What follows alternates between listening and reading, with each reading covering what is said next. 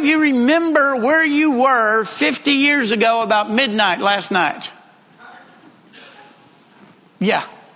I saw a hand go up. Who do you think? You ain't fooling nobody. Raise your hand if you remember. Yeah. 50 years ago, last night, about midnight, Neil Armstrong took the first steps on the moon. I remember very vividly where I was because my father was fixing to leave for Vietnam, his second tour in Vietnam. And we had a family vacation at Lake Murray State Park in Oklahoma. And we'd rented a couple cabins. And we knew that they were up there. And I remember going to the lodge. We were at the lodge, and I remember going out on the porch or the balcony of the lodge. And remember, they used to have those places. They would have those great big telescope kind of things where you could put a quarter in, and look and all of that. I swear, or I thought, I put my quarter in and I could see them on the moon. I know it's not true, but I sure thought I did way back then. And then I remember going to bed in the little cabin that we had. And I remember a little bit before midnight, I guess, my parents waking me up and saying, you need to come see this. This is history. And a little bitty fuzzy black and white TV at this cabin in Oklahoma. And remember watching Neil Armstrong come out of that capsule and walking on the moon. Amazing event. Sorry, you'll have to come up with your own where were you moments. And every generation does. I don't know, that had absolutely nothing to do with the lesson today. But I just remembered where I was. If you have your Bibles, turn to John chapter 14. We were there last week, if you remember. And we looked at the first 3 verses. And we're in the upper room. This is the night before Jesus is executed. It's the night that he's betrayed. It's the night that Peter disowns him. Previously in chapter 13, he had washed the disciples' feet and talked to them about love. And then last week we got those first 3 verses in John chapter 14 where Jesus talked about going home. He says, I'm going to prepare a place for you. And if I go and prepare a place for you, I'll come again and take you with me, that where I am, you may be also. And he said, start off by, don't let your hearts be troubled. You trust in God, trust also in me. Now we stopped at verse 3 last week. But I want us to go on and I want us to see the rest of, or verse 4, 5, and 6 this morning.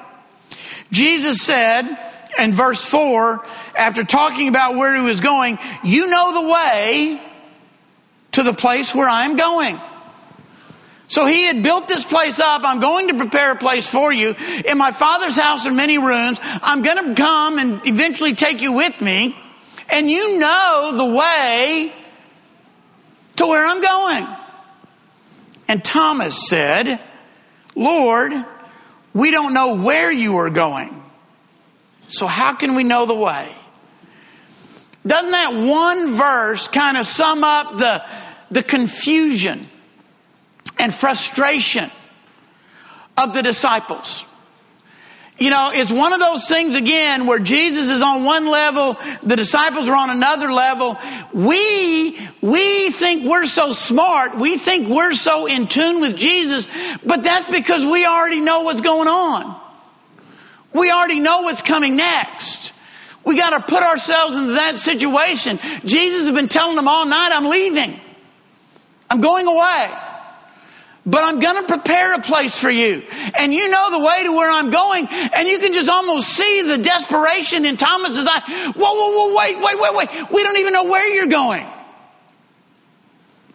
How do we know the way? Okay, you're going to go away. You're going to leave us here. And you say, we know the way to where you're going. And we want to get to you as quickly as we can. We want to follow you to where you're going. But we don't even know where it is, much less the way. And then Jesus says, I am the way, the truth, and the life. No one comes to the Father except through me. And before we get to these 3 great I ams of Jesus, it's important to understand what Jesus had been trying to tell his disciples all along. That he was going home to the Father. This, in essence, had been Jesus' destination all along. From the very moment he was born, he was destined to die and go home to be with the Father. You can almost see the longing in his eyes, and you can almost hear it in his voice. His destination was in sight. I mentioned last week, I love traveling. But I also love coming home. And you know how good it feels when the destination is in sight. When home is in sight. Oh. Years ago, I used to take the kids to Abilene for Bible Bowl. And you know, it seemed like Abilene was the end of the earth. You just drove and drove and drove and drove. And then you had to drive and drive and drive and drive to get home. But everything's a matter of perspective, isn't it? Then we started going to Ensenada, Mexico, to the City of Children, which basically, to get to Ensenada, you head west till you hit the ocean and take a left. 34 straight hours if you drive it straight to get there. You go to San Diego, you take a left. What was so funny is the first time we went to the City of Children, and we're now coming home, we passed through Abilene, and the kids thought we were almost home. They're starting to pack their things up. They're so excited. Whoo, we're almost home. We're in Abilene. When 6 months before, Abilene seemed like the end of the earth. And once you get home, once you see home in sight, all the other hardships and tribulations and trials just don't matter anymore. I don't see Deborah. Anna, is your mama here today? I don't see Deborah McKay. Is she here? Raise your hand if you're here. No? Okay. Now, Deborah would remember the horrible trip to Brazil of 2007. It was me, Dwayne Magoo, Deborah McKay, and S.G. Boyd. And we're flying, and I'm not going to go into everything, but the radar system over the Amazon went down, and we got diverted to Santiago, Chile. And because our flight crew had flown as much as they could, they had to rest for 24 hours. So they got to go sleep in a hotel for 24 hours. We got to sleep in the Chilean airport, the Santiago airport, which ain't nowhere to be sleeping. And then we were a day late getting to where we were going to change planes. And so we didn't have tickets. And they said it would be 2 days before we could get from Sao Paulo to Porto Alegre. They said, but if you want to, you can fly from here to Rio. And when you get to Rio, maybe they'll have tickets for you to get from Rio to Porto Alegre. So we did that. Anyway, 2 days late, we eventually end up in Porto Alegre. And it was awful. The only good thing was knowing that it couldn't possibly get worse on the way home. But it did. Our plane from Porto Alegre to Sao Paulo was late. We show up, we have 55 minutes before the plane takes off from Sao Paulo to Miami. 55 minutes. And we land and we run to the front desk and they say, sorry, you must be here 60 minutes ahead of time. We can't let you on the plane. And there's not another plane to America for 24 hours. So we have to find somewhere to spend the night, and we get to the airport in Sao Paulo, and they say, okay, we've got tickets on the plane for you to get from Sao Paulo to Miami. And I said, yeah, but what about our tickets, our boarding passes for Miami to Dallas? Oh, don't worry about that. They'll give them to you when you get to Miami. I thought, that's weird. I've never had that happen before. So we fly from Sao Paulo to Miami, and we get to Miami, big old long line. We finally get to the front of the line, and they say, you don't have any boarding passes. You don't have any tickets. We don't have any record of you whatsoever.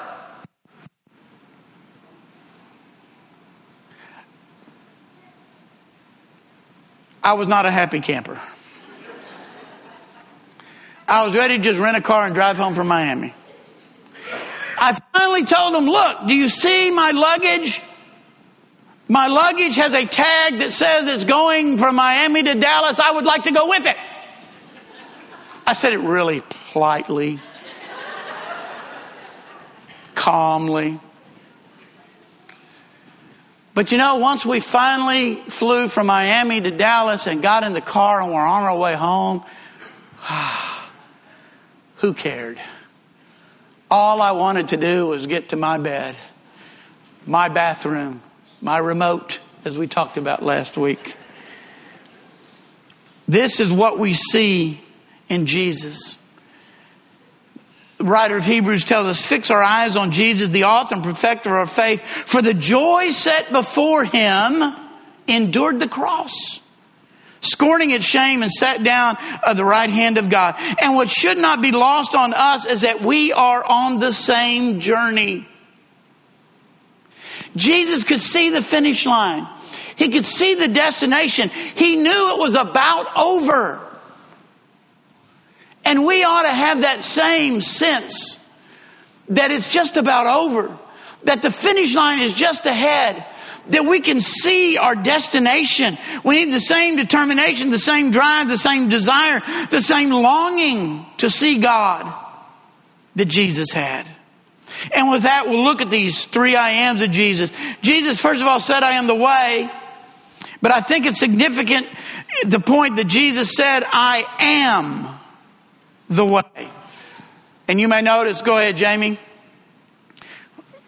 The slide's not going to change, just a little red lines, okay? So, Jesus said, I am the way. He did not say, I will show you the way. He did not say, I will lead the way. He did not say, I will tell you the way. Jesus said, I am the way to the Father. It is through Jesus that we have access to the Father. It is through Jesus that we are saved. It is in Christ that we find forgiveness of our sins and redemption, Colossians chapter 1. Jesus is not just showing us. He didn't just tell us. He is the very embodiment of the way to the Father. We cannot get to the Father except through Him. Which leads us to the second significant point about the way, is He said, I am the way. He did not say, I am a way. He did not say, I am one of the ways. You know, around here, there are lots of ways to get to just about anywhere you want to go. Except, speaking of Melba, I remember when I first moved here and I'd ask her, especially one of you people that lived out in the country or whatever, I would say, Melba, I want to go see so-and-so. How do I get there? And her reply would be a lot of times, you can't get there from here. And what she basically meant by that was, she couldn't explain it to me well enough to get me there. Because she would use old landmarks. Well, you got to go down the old such and such road and turn by the old so-and-so place. And I'm like, Melba, I just moved here. I don't know the old so-and-so road or the such and such place. But if I'm going to Tyler, I don't always go the same way. If I'm going to Tyler and I'm going to leave from here, from the church building, I will go Highway 11 to Pittsburgh and get 271, take it to Gilmer, and then on to Big Sandy. But if I'm leaving from my house, I will go down 259 and pick up 155 at Ore City and then go to Gilmer. I don't know why. To me, it just seems like it's got to be shorter from here to go that way and from there to go that way. It may not be, but in my mind it is. And if it's not, don't correct me. Years ago when our youth minister meetings used to be in Sulphur Springs, I got so sick of I-30. I got so sick of Mount Pleasant, Mount Vernon, and then Sulphur Springs. So every now and then I would just leave a little early and I would take Highway 11 all the way through Pittsburgh to Winsboro, Como-Picton, and then on to Sulphur Springs, just for a change of pace. But when it comes to salvation, when it comes to our access to the Father, Jesus says, I am the way. No one. Now, who would be the exception to no one? No one would be the exception to no one. No one comes to the Father except by me. And there can be all kinds of different religions out there, different, philosophies. We may even think that our own goodness will get us to the Father. But it is only through Jesus Christ. He is the way. Acts 4 and verse 12, Peter said, salvation is found in no one else, for there is no other name under heaven given by which men must be saved. Jesus goes on to say, not only is he the way, but he is the truth. I don't know about you, but I long for truth in our society. Absolute truth is just hard to come by in this day and age. And maybe it always was and we were just naive to it. But we have to listen, do we not, to our politicians and listen to every single word. And we have to read between the lines. We have to figure out where they have left themselves a loophole to come back to later. We need truth in our lives. Jesus said, you'll know the truth and the truth will set you free. And Jesus said, I am the truth. Satan is the liar, the father of all lies. From the very beginning, from the first time we ever meet Satan, what's he doing? Lying. Oh, did God say that if you eat of this fruit, you will die? No, you won't. You won't die. That won't happen. And he's been lying ever since. Have you ever met somebody that they've lied to you so much you just didn't believe a word that came out of their mouth? That is Satan. Satan is the father of all lies. And how do you combat lies? With the truth. With the truth. And Jesus said, I am the truth. Webster's dictionary defines truth as reality or actuality. If Jesus is the truth and knowing him sets us free, because he said you'll know the truth will set you free, we will be free from sin. But we will also be free from the lies that Satan tells us here. And that has a lot to do with what is important and what our priorities should be in life. Satan lies to us all the time about what is important, what really matters. These things are important. These things matter. You have to forget about everything else and go after this and go after that and leave this behind. And Jesus comes along and says, no. That's all a lie. That's all fake. I'm calling you to truth. I've said this before, and I understand how we mean it, and I probably use it too, like at camp and things like that, we'll say, we've had a great week at camp, but now we got to go out into the real world. Well, it's nice to be here at church and to have a retreat or do whatever, but eventually we got to go back into the real world. Wrong. This is not the real world. Where Jesus said he was going to prepare a place for us. That is the real world. What is real? That which is going to be done away with, or that that's going to last forever? Now, we get so caught up into it, it just seems like this is the real world. And it's like talking to the teenagers. Also, those of us who are old, we may forget, those of you, who are old, we may forget how horrible junior high may have been.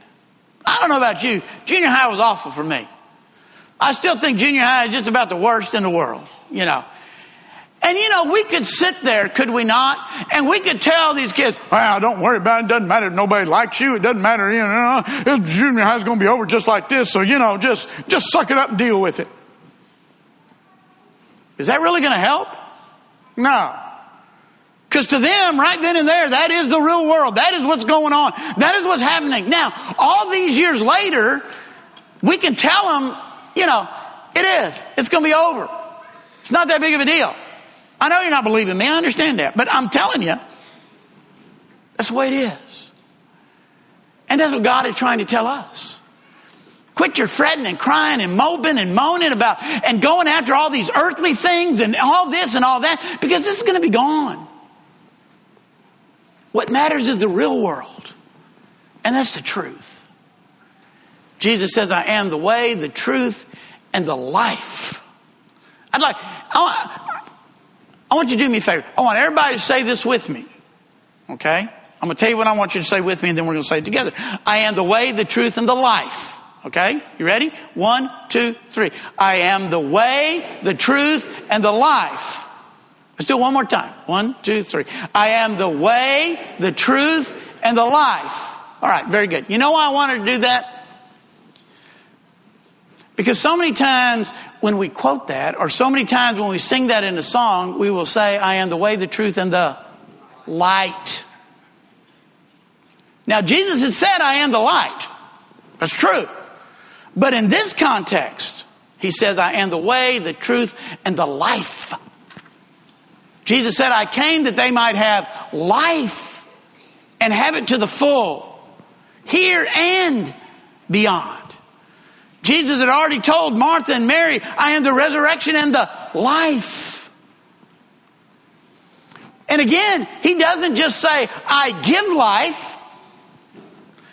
I have paid for your life. I'm the ransom for your life. He says, I am the life. He is what gives us life because we are in him. Our Declaration of Independence states we hold these truths to be self-evident.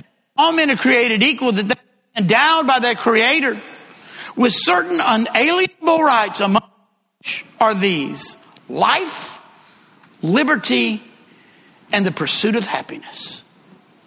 While these are great principles upon which to build a nation, this world and this country can only provide a temporary life, a limited liberty, and only a real dream of happiness. True life, true liberty, true happiness are found only in Jesus Christ. The life Jesus offers is beyond the life here. It is eternal life in the very presence of God. Jesus makes it very clear, no one comes to the Father except through him. If you are not in Christ today, you have no way to the Father. You're just driving around and around and around in circles. We got the one roundabout here in Dangerfield. Why? I don't know, but we got the one roundabout, there and there. In England, it's a way of life. They don't make right or left turns or right turn. Everything is a roundabout. And you may have 9 roads coming into one roundabout. And if you get in the wrong lane, well, actually, we're going this way because we're driving the wrong way there. And, and if you miss the, and you can actually get caught on one of those things and just drive around and around and around till you run out of gas. And never go anywhere. Now, the good news is, if you miss it, you just got to go around again. But if you are not in Christ, you have no way to the Father. You have no access because Jesus says, I am the way. No one comes to the Father but through me. We are saved by grace through our faith in Jesus Christ. And that faith includes repentance, confession, baptism as we put Him on, as we put Christ on. Maybe you've done that, but you parted from the way. Now is the time to get your life back in line with He whom is the way, the truth, and the life. If we can help you this morning, we invite you to come now as we stand and as we sing. We hope by listening to this lesson, you have found a better understanding of the Bible. And through that better understanding, find a closer relationship with God and His Son, Jesus Christ, our living Savior. If you have any questions or desire more information, please feel free to contact us here at the Dangerfield, Texas Church of Christ. You can find us at dfield.org. That's DFIELDCOC.org. Or you can email at dfieldcoc779@aol.com. Or you can call us at 903-645-2896. If you are local to the Dangerfield area, we would love an opportunity to meet you and encourage you in person at 818 West W.M. Watson Boulevard, Dangerfield, Texas, 75638. Our meeting times are Sunday mornings at 9:30 a.m. for Bible class and 10:30 a.m. for worship service, Sunday evening at 6 p.m. for worship service, and Wednesday evening at 6:30 p.m. for our midweek Bible class. Grace and peace be with you always.